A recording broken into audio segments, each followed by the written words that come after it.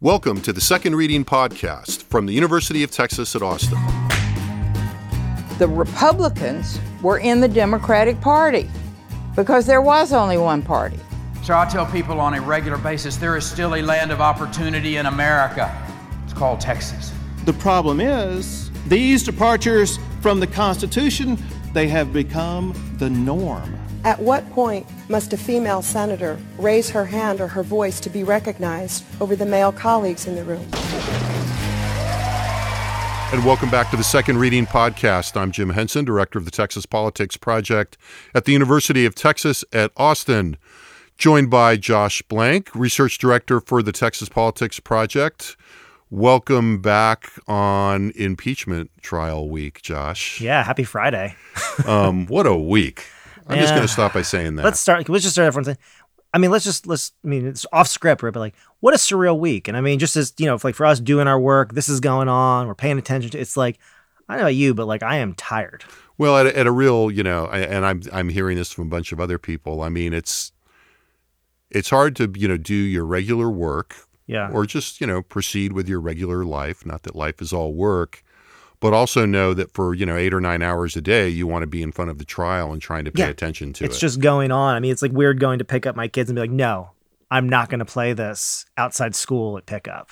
Like there's some lines I don't want to cross yet. Well, I've found myself walking around with it on headphones. I've had it in my headphones. Places. Connective tissue, when you're in transit. So, all right. So of course, you know this if you're listening to this, but as we're recording this mid-morning Friday and missing a little bit of the trial. I'm sweating.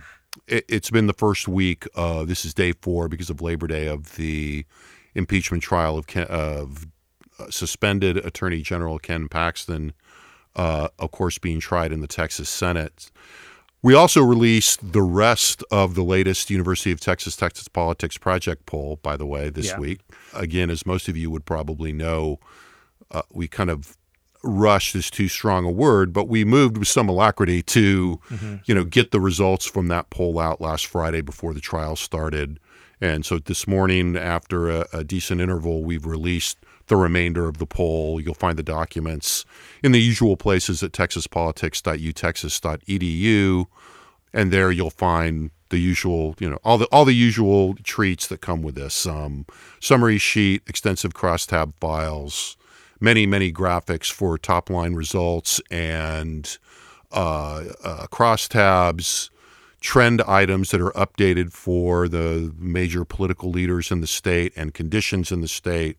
And again, tons and tons of downloadable graphics for your use in discussing, teaching, lecturing, putting together presentations for your clients. So we'll talk a little bit about that at the end of the podcast, and we'll talk some more, of course, a lot about it in the coming weeks. There's a lot in the poll, but it would be semi-ridiculous to not start by talking about the Paxton trial. We talked quite a bit in the last podcast about the Paxton-related results from that poll, and this week has been much more taken up, as we've said, by the thing itself. I've kind of tried to stay out of the lawyer's lane as much as I can, although it's hard not to get in law and order mode when you're watching hours and hours of testimony and trying to parse out what the lawyer's strategies are, what the witness strategies are, right?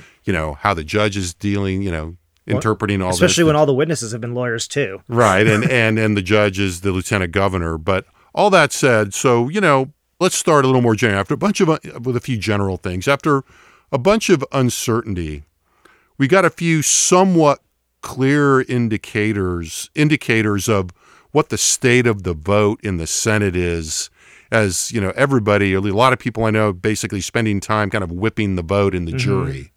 And we got those indicators because the trial started, if you weren't watching, with a review of all of the motions filed by both sides, defense motions, and then the responses by the prosecution for the most part. There were a few prosecution-initiated motions. And most of the motions filed by the Paxton defense were an attempt to have the charges dismissed. So, going into the trial, and I think we said this last week, there was a possibility that this would have been a half a day of trial had the senators voted to dismiss the charges.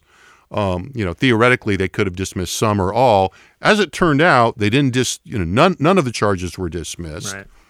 But the various votes gave us a preliminary sense, and it is reading tea leaves. I think we have to talk a little bit about over-interpreting these results. Right. Yes. But one thing we definitely saw was there seemed to be, there were 6 votes in the Senate that were determined to, that voted to dismiss everything. They voted for the dismissal for every dismissal motion. And then they were joined by varying number, anywhere from 2 to 4 more senators. And I think they were joined by 4 more senators only on 1 vote. Mm-hmm. That's right. To my recollection. Yep. And that gave us some benchmarks, right? Right, yeah, because we know, again, if you've been following this at all, they need 2/3 to convict and 2/3 to remove. That's 21 votes out of 2/3 of 30, because Senator Paxton is not going to be voting.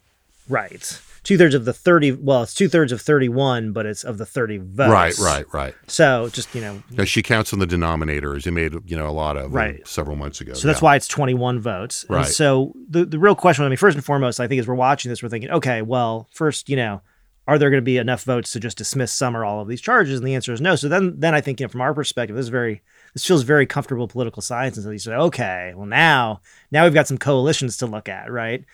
And you're right. Basically, there were 16 dispositive motions, which would basically have, again, dismissed some or all the charges. So there's 6. So then I think, a lot of the questions I've been getting asked, are they going to get to 21? And I'm like, yeah, that's not really how I'm thinking about it. What I'm thinking about more so is, how does Paxton get to 11, right? Who are the 11 votes that he can count on to dismiss some or all of these charges, knowing that he's starting at 6? Now, that's an assumption. We're assuming that the 6 who voted basically to dismiss all of the motion, basically every article of impeachment through every channel available to them, will also vote to dismiss the charge when that comes. And more importantly, we're assuming that just because you didn't vote for dismissal doesn't mean that you could be you still might be predisposed to not remove the Attorney General, even if you think it should all be aired out publicly. Well, and I think that's the thing that I think, look, when I saw I said this to you at the time, I think for Paxton's team, the best case scenario would have been they get 11 or more votes, they get a majority to dismiss most of the charges, right, or something. Absent that, you say, okay, well, you'd like to get 11, right? Because they needed a majority on that, right? So that wouldn't get them there. But let's say they get 11, that would be the next best case scenario. This is probably maybe the third best case scenario, which is, to my mind, because what it is, I think, again, a lot of people are thinking about this in different sort of ways, but the idea is, if you think you've got 6 to 10 votes, that tells you how many senators you need to convince. Sure. Right? So ultimately, there's, out of the body, the idea is you probably need to convince 5 senators to vote, basically to dismiss these charges at this point. Now, convince, pressure, whatever, we can talk about that. But that seems like, I would say it's not a Herculean task here, potentially. And I think, what you said, I totally agree with, which is, just because there were, anywhere between 21 and 26 votes to move forward does not mean that there are that many votes to convict. And the truth is, we talked about this last week with respect to our data. Absent, public opinion pushing in one direction or another on this stuff for Republicans, and we're still waiting to see if or when that happens. It seems to me the easiest way to kind of get out of this, if you're a Republican senator worried about a primary challenger, would be to say, look, these are really serious charges. We thought about it really, really carefully. We decided to go ahead with the trial. But now, having heard that, I don't think it's enough to overturn the will of the voters. So, right. I think there's a million, people are parsing that out in a lot of different ways. I think just that, as you work through that in real time to some degree, it says a lot about just how much, again, and another theme here, how much uncertainty there is out there, because, what the math, how the senators are calculating those things, how we interpret those numbers. I was thinking about, how you sort of, first, second, third, and I know these are just rough. Yeah. I think there's probably, like so many things in this trial, there are probably reasons for optimism and reasons for concern on both sides. Yeah, definitely. Right? But also, I don't know, as we move forward, there'll be plenty of time to parse this again, but, who was surprising and who wasn't. And I think at this level, at this point, we're going to wait on that. Yeah. But I mean, I think once we start getting into the second and third week and we start thinking in particular about those votes that moved back and forth a little bit, it's going to be really interesting to think about that because, in fact, that is where the swing votes are. Yeah, I mean, right? I think the most, sort of glass half empty thing just about the votes was the fact on motion Glass half empty for who? For Paxton. On motion 20, which was Articles 9 and 10, those were the bribery counts. And that was a 6 vote or a 6 votes to dismiss. And I thought, if you think about really where the meat of the substance might be in some of this, the fact that on that one he only got to 6, I think that'd be the one I'd be worried about. Yeah, and obviously they don't have to convict on all of these to move into the vote, which will be a simple majority vote on whether to bar him from office or not. Right. So we saw that. I mean, I think another thing that was very interesting, and we're going to get to like the meaty thing, but another kind of interesting thing to see play out after all the speculation about this going into this, and speculation that was fueled by the gag order because we're not seeing a lot of direct arguments about this because people were not supposed to talk about it. It was interesting to see what the competing narratives that each side was presenting to the jury and to the public. And we'll put a pin in the jury and the public for us to come back to. But, the prosecution argument looked about like we expected it, I think. That, but interesting to actually see it articulated, not just that Paxton did all these things and they were kind of rude things, but that Paxton violated the public trust. Right. In his efforts to help Nate Paul at the expense of the public. And he used his power to push back when it was noticed by his otherwise loyal subordinates. Right. I think that captures about 90% of the narrative that is laid out, particularly when you start thinking about what was in the opening statement that Andrew Murr gave.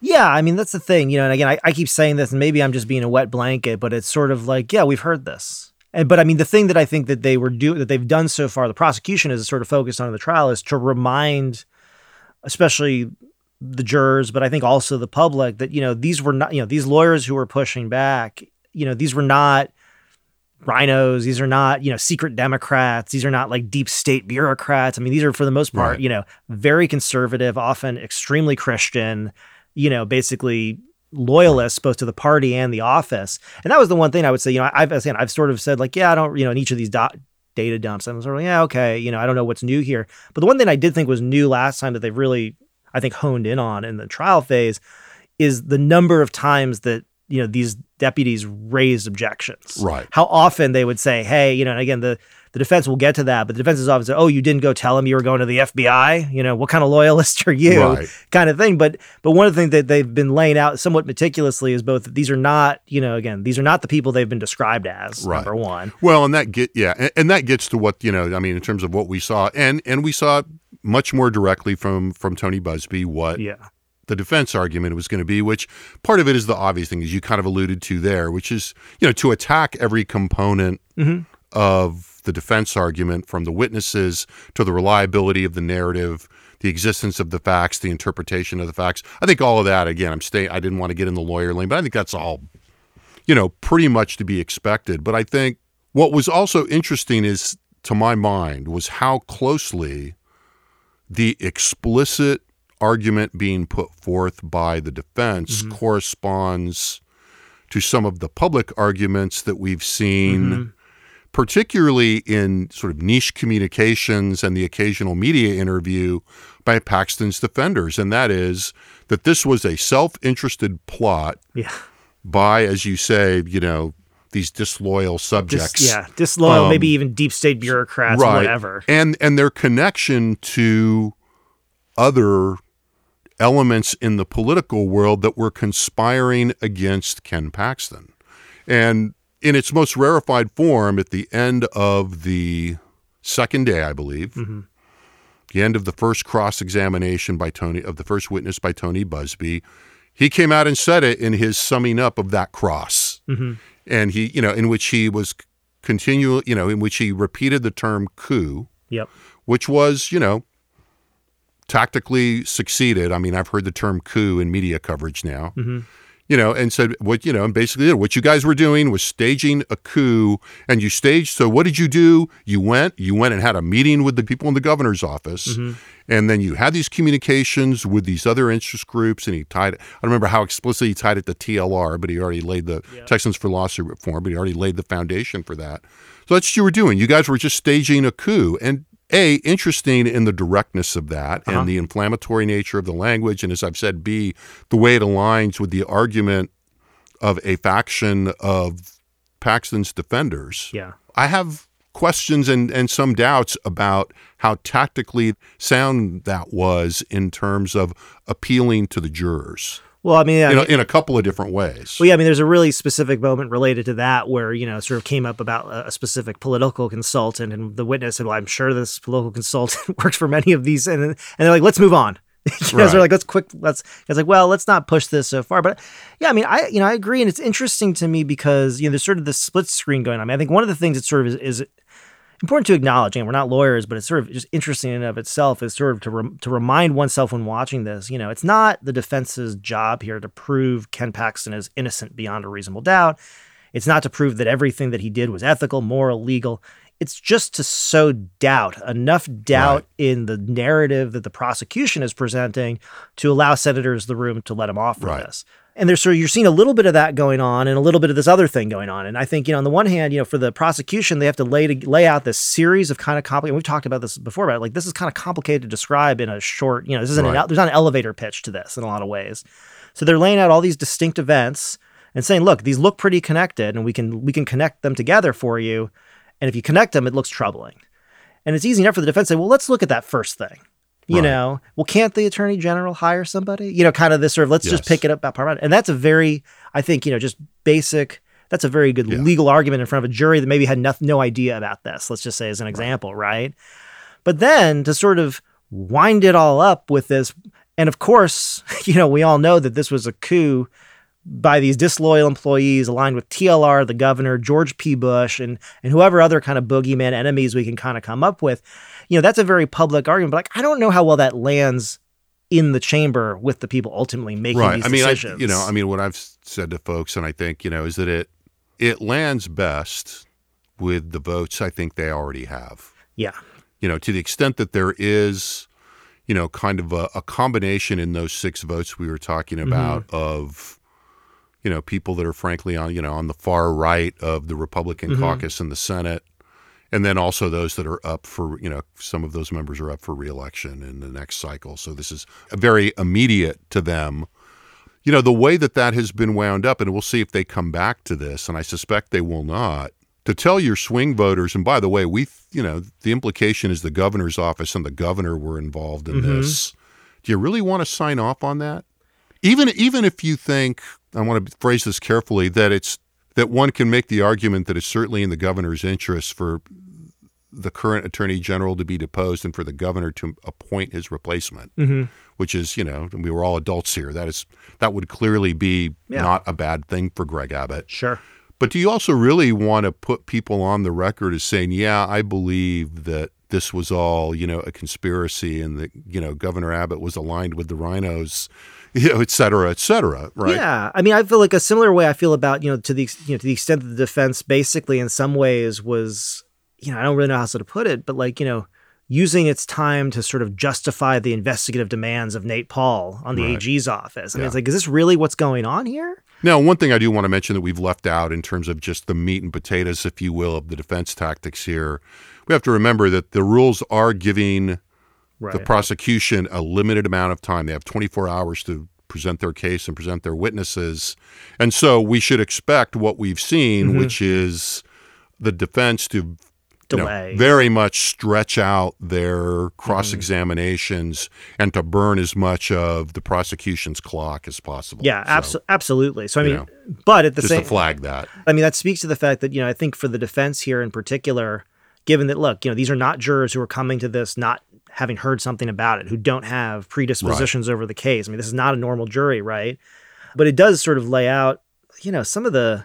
I don't know. I mean, just again, some of the challenges I think that the defense is facing because in filling out that time, right? Ultimately, I think a lot of them, like after the first day, I would say, after really the Busby portion, with Mateer, a lot of it has been kind of very, I don't want to say ho-hum, but it has been kind of like, let's pick apart, every little piece of this. And you can see the senators back there, and I'm not naming names, trying not to fall asleep sometimes. I mean, this is, There's a certain nigglingness to it, right? Where you're just kind of, they're just sort of poking and poking and poking. And that, that has, was more effective than with the most recent witness, but not.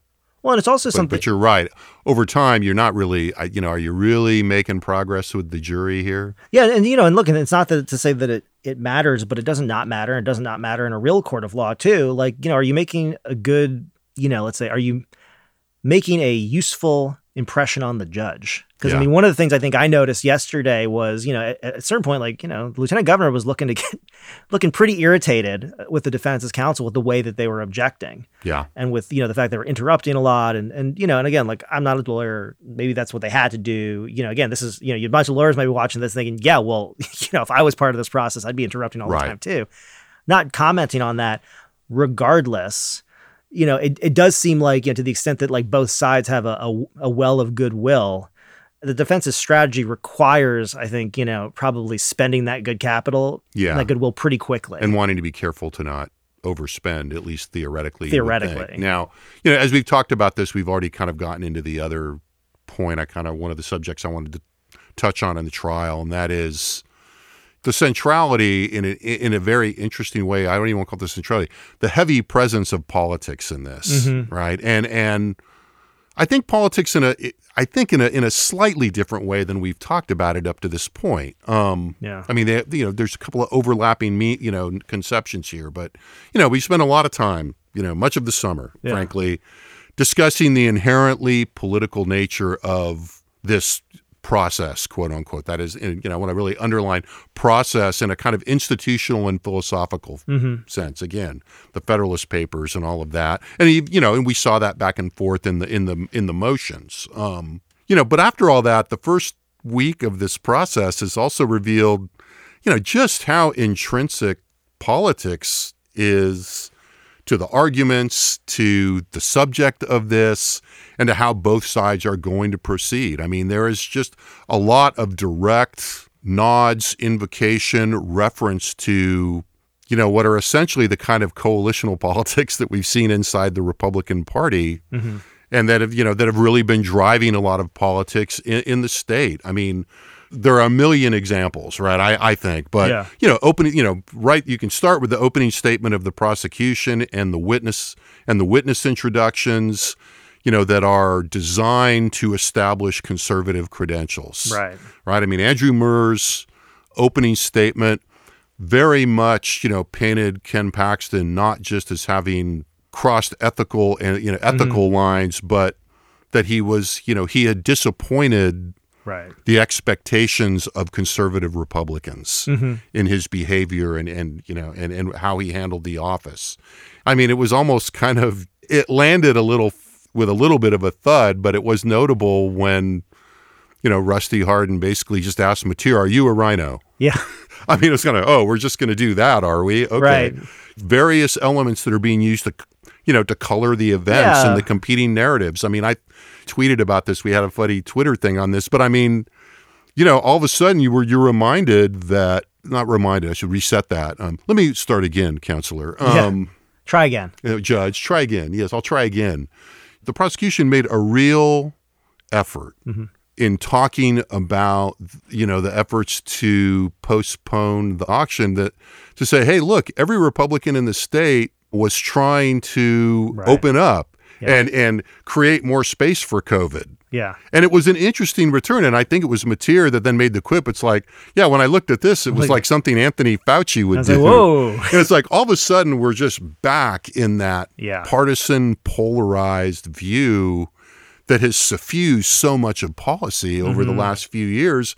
And it's just very interesting to me how that is just omnipresent as a tool for both sides but particularly because of the constellation of things, but particularly for the prosecution. Yeah, no, I mean, it's sort of interesting on that fact that, if you were just sort of, if you were, again, an alien who was transported here and you're told about our system of government, and it's like, what have you learned over the last few days? Like, well, it turns out that everybody in the higher echelons of the Attorney General's office in Texas is extremely conservative. Yeah.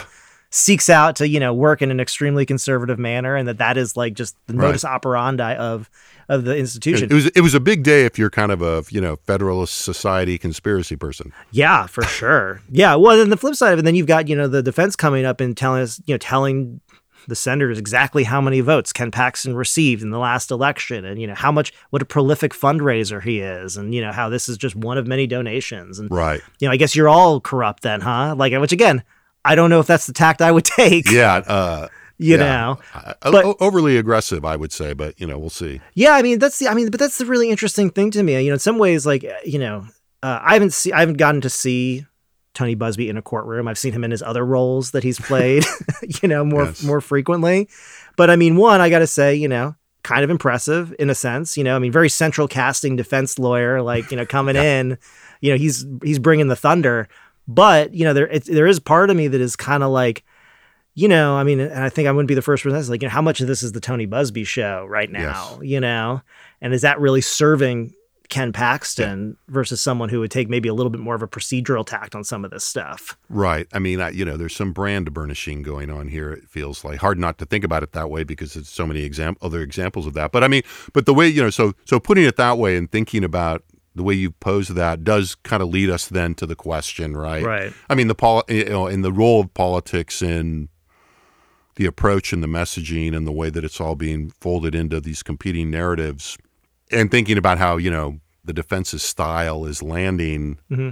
You put it, I think, good earlier, that, there's kind of an inherent split screen going on here in which, in addition to the, what has to be, you would think, the primary audience for this kind of a proceeding, and that is the jury. Right. But because of, again, the inherently political nature of this, the jury is also attuned to the broader audience and how this is landing with the public, and, more specifically, the electorate. Yeah, and really specifically the Republican primary electorate. Right. And so I think, for me, it's a constant effort to kind of say, okay, I can see how this is going to land with an audience out there that is already predisposed to be skeptical of this process because they are more or less worried about a Republican being moved out of office. Mm-hmm. But also, at the same time that you're thinking, and it's a very, and I guess the nub of it is that, you kind of alluded to this in terms of saying, look, how are a group of politicians going to respond to somebody going, well, that you can raise a lot of money and not get bought, right? Yeah, right. That lands very differently among the 31 senators and the 30 voting senators than it does with the public, I think. And different segments of the public. Well, and that raises to your point. And I think that raises a really interesting question that we're just not going to know the answer to for a little bit, which is like, how much and what of this is actually filtering through to the public? One of the interesting, results that we found in our poll we talked about last week was how, sort of the low percentage of people, about 30% or so, who say they've heard a lot about, Ken Paxton's legal problems, a little bit less have heard about the trial. But that was part of a larger battery where we asked about a number of things that were kind of going on at the time and really, it was really, in some ways, we're interested individually why, how much people are paying attention. But we were also really interested just to see, relatively speaking, where does the trial kind of land in terms of, where people's attention are. And what I think is kind of interesting is, it's sort of near the bottom, right? So, 31% said they'd heard a lot about the legal problems of Ken Paxton, 28% said they'd heard a lot about the impeachment and trial. Well, the legal problems of Donald Trump, 69%. Texas's placement of buoys and barbed wire at the border, 45%. Importantly, the legal problems of Hunter Biden, 44%. When we look at Republicans alone. Well, also, we can't not add the next item on that list, I don't think, overall. We didn't even say the problems of just U.S. Supreme Court Justice Clarence Thomas, 35%. So more even on that sort of ongoing story. Right. But, 2 times the share of Republicans have heard a lot about Hunter Biden's legal problems than have heard a lot about Ken Paxton's legal problems. So twice the number. So, I think, it's one of those things. So first and foremost, we have to say, okay, we don't even know how much people are paying attention. It's possible that with the commencement of the trial, the increased attention to the fact that it's leading local news right now, I think that's going to have some impact, at least on terms of people's attention to this. But then the next piece of this is like, what if this gets through? You and I are insane. I mean, like, we're sitting here, we've got our earbuds in, we're walking around. We're surrounded, we're surrounded by other insane people. By other insane people for much of our day, yes. Yeah, exactly. No, I mean, you all, I say this with the most affection I can possibly muster it for all of us, right? I feel bad for us, maybe. But the thing is, we're sitting here watching this argument, talking about the split screen, all that, and then it's interesting to kind of wake up the next day and look at kind of what the press sweep looks like from this, and it depends on where you look, and to see what is getting picked up at. I mean, to your point, the word coup is getting got thrown around. I mean, that made it through, but to the extent that the defense is spending a certain portion of its time, partially to burn time, but also in reality, in an effort to basically create a message for very conservative Republican primary voters about what's going on here, to then, as a bank shot, put pressure back on, those senators who may be concerned about a primary challenge next time around. It's someone who works in public opinion and communicates, that's a pretty heavy lift. Yeah. There's a lot of you're passing through a lot of filters. Well, and the other thing, you're passing through a lot of filters. And I also suspect that the types of voters that we're talking about who are already paying a lot of attention to this probably have their minds made up.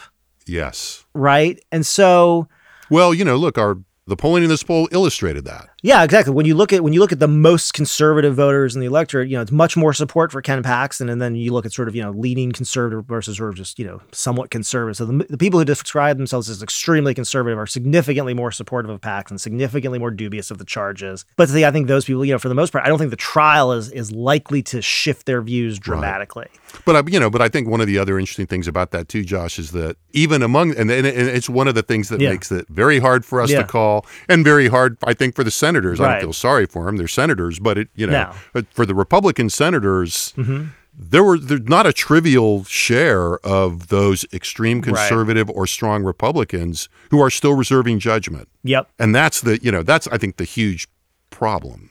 Right. That is definitely the huge problem. For if you're trying to keep your eye, and look, again, inherently political process. You have elected officials. Right. It's baked into the process. They are going to be having an eye on their electorate. Absolutely. And there's nothing, there's nothing quote unquote wrong with that. No, but again, it does come back to this whole notion of, I don't know. I mean, we're just watching. I think it's going to be interesting to see. I don't know. I think it's going to be interesting to see whether the defense's effort to shape a different narrative about what is going on, the extent to which that gains traction, both within the Republican electorate, within the most conservative elements of the Republican electorate, and then within the broader electorate, just out of curiosity.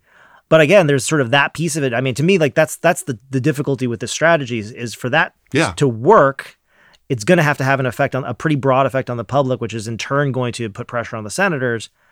At the same time, without that effect, it just sort of might irritate the senators, more than anything. And again, look, is that relevant? Yes, I think it is relevant. I mean, and to the extent that and we'll use this as a transition to talk for a few minutes before we go about the poll, but this is a very narrow casted message. But I've talked to a lot of reporters this week who really want to get to the bottom of why people aren't paying attention, why more people aren't paying attention now. As we've said in here, and I think we covered this pretty extensively last week, but just to add something to that, there are a lot of different parts of that, several of which we've mentioned today. Sure. But in the latest poll, which we published today, item 22 is the attention battery, if you will, with all those results that Josh has been talking about. If you're looking for one clear, grounded explanation for that, that I often, I think both of us probably tell reporters, look, it's a very crowded environment out there for people's attention. The results to Q22 really illustrate that. That's all the stuff you just read. Yeah, and I think an important thing just there is, it's interesting to say this, but maybe on that, I don't know whether more attention helps or hurts and who exactly, but I mean, but this is where, Donald Trump's continued presence over everything is kind of important. I mean, just in the sense of, if you turn on, whether it's Fox News, One America, MSNBC, or whatever, his legal problems have been front and center for everybody. And, normally most of things of opinion we measure, we expect Democrats and Republicans look pretty different. When we say, how much have you heard about the legal problems of Donald Trump? 72% of Republicans say a lot. 72% of Democrats say a lot. So, the idea that people are going to jump down into sort of state level squabbles, for a lot of people, they just never do that anyway. Well, that's another piece. And I mean, another thing we asked about people, how much attention they were just paying to the legislature, and only 10% said they were paying a lot to the legislature, which is pretty normal. Right. So have a look at that. let's do a couple of, couple of things from the poll. So, in terms of timing, we had asked over the last, during the week while the Paxton trial was going on, in the back half of the week, elsewhere in Austin, at least, initially, a federal judge who had been hearing the federal government's lawsuit against Texas, calling for them to remove the buoys that have been in the Rio Grande River for a couple of months now, I guess, ordered them removed. Now, it's been stayed since then. Yeah, that order has been stayed in, the last 24, in another 24 hours since then. But we polled on that and got interesting results, I thought. Yeah, we saw, a slim majority of Texans supportive of the, basically the placement of these buoys and barbed wire at the border. It was 52 support, 40 opposed. This is a much more traditional result. 88% of Republicans said that they were in support of deploying these barriers. 74% of Democrats were opposed. Independents, on balance, looked basically like the middle there. 51 support, 36 opposed. So this is one of those things where, like a lot of things, especially having to do with the border, it's incredibly divisive, but it's incredibly popular with Republican voters. Right. And even though independents are in the middle, and as we say, the independents move, but generally in these areas, independents tend to look a little more like Republicans as a group than like Democrats. Yeah, I mean, not exactly, but a bit more. Yeah, and to me, some of that might be, I'm unadvised about whether that has to do with the political predispositions of independents in the state of Texas on the one hand, or whether that has to do with the, basically continued fumbling of this issue by Democrats and sort of the fact that it is a one-sided discussion. I mean, ultimately, I think the thing about these policies is that, you may agree or disagree with the humanitarianness of them. You may agree or disagree about the effectiveness of them. But if you think that immigration is a problem of some magnitude at all, the state is doing things to seemingly deal with the migration issue. And the response, of the federal government on something like this is, well, don't do that. Right. And the question could be, well, what are you doing? And so I think that's, I think there's an asymmetry here that advantages, again, Republicans, we talked about it a lot here. And so I think you see that here too. We have to go into it too much, but also, along those lines, and this has also been in the news this week because of the pushback against, frankly, the White House by Eric Adams in New York, who comes up a lot in this podcast. In terms of paying to bus foreign, we asked about, support or opposition for paying to bus foreign migrants awaiting their asylum hearings to other parts of the country outside Texas. Support was 48-41 with, similar amounts of partisan structure, I think. Yeah, 77% of Republicans were in support, 69% of Democrats were opposed. And, it said, again, 50% of independents in support. So similar, I think the only issue that we tested, I think, 5 different policies that the state's engaging in right now. And the only one that really saw majority opposition and plurality and majority opposition was the practice of separating men from their families when apprehended crossing the border. That had 55% opposition. Still had 55% of support among Republicans, but almost a third were opposed to that. And we've seen stuff like this in the past. Right. Once you start kind of messing with the family structure, moving kids around, you start to get a little. I think you get out of this. What is generally a pretty big safe harbor in this policy area for Republicans.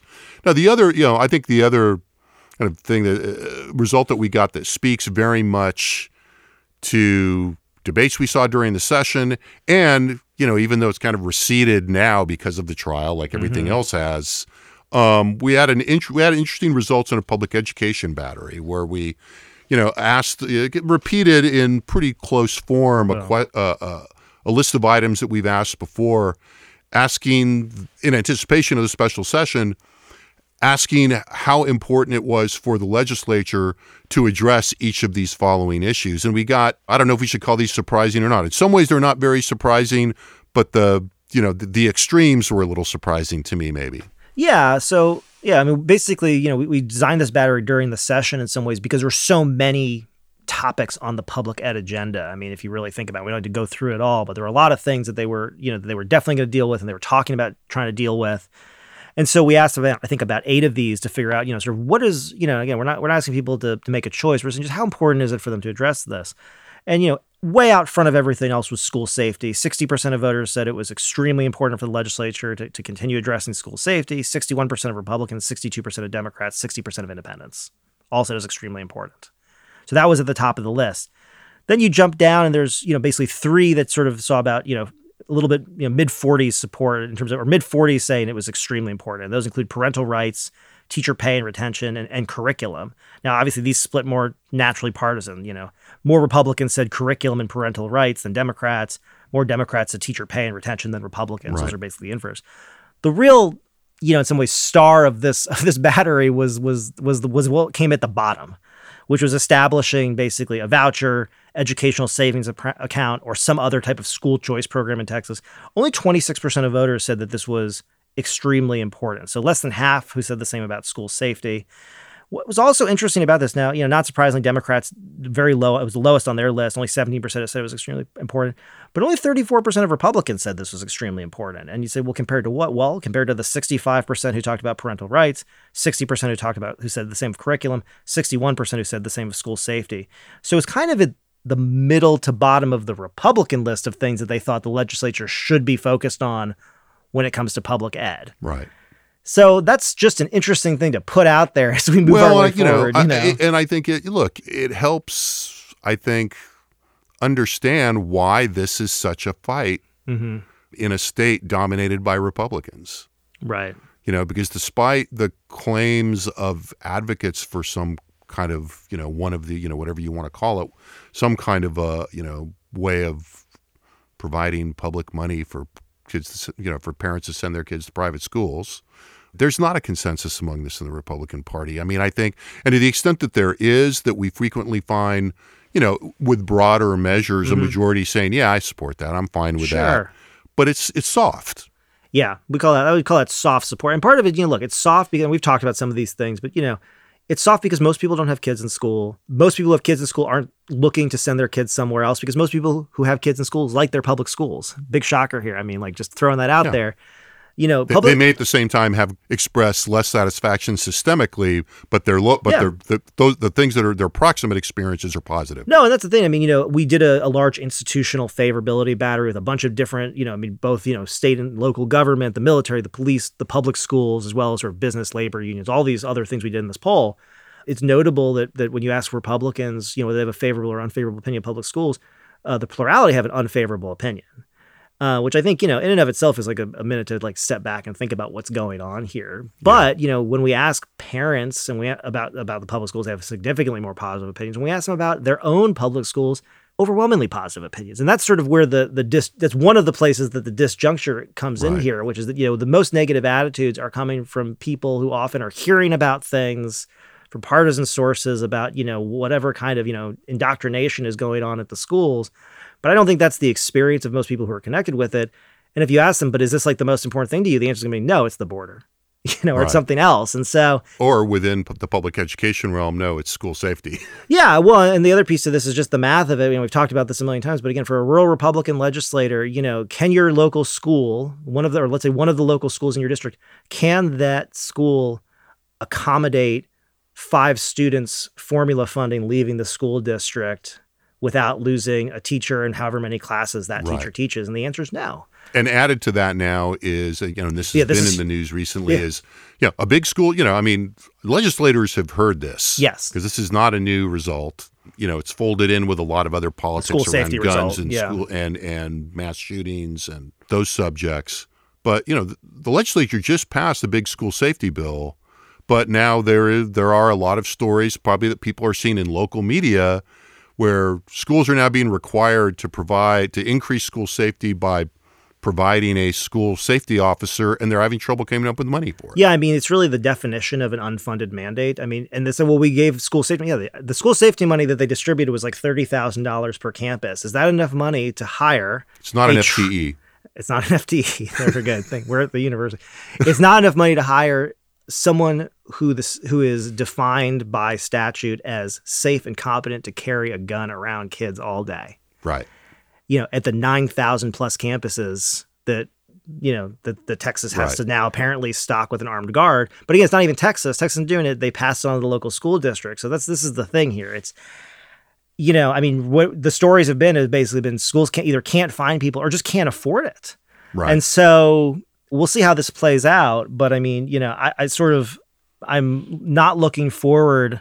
in any way, shape, or form to seeing what, the aftermath is to the next shooting that's going to inevitably happen, when there's going to be a lot of finger pointing about who did or didn't do what, but also how serious of a response this was, given Right. that, they're not really funding this at the school district level. Right. I think that's right. And so if you are interested in this, and I know that there are many people that are, again, you can go to the website at texaspolitics.utexas.edu. If you go to the blog section in the polling section of the site, you'll find a link to graphics of these results and to the summary sheet that has all of this on it. This is Q28 on that sheet. So Josh, we're going to be back next week. We've talked about inviting a couple people in. Everybody's schedule is kind of scrambled by the trial and the various things going on. Still a lot more to talk about in these polling results that we'll keep. We also have results on discrimination, on our perceptions of group discrimination, on business interventions in politics, our usual batch of approval ratings and conditions out there, economic perceptions. So I urge you to go and have a look at that at the website. Thanks to Josh for being here. Thanks very much to our crew here in the College of Liberal Arts Development Studio. And thanks to you for listening. And we'll be back next week on some sort of schedule that accommodates all that's going on in the world. We'll talk more about the poll, and we'll keep track of the Paxton trial. So thanks for listening, and we'll be back soon.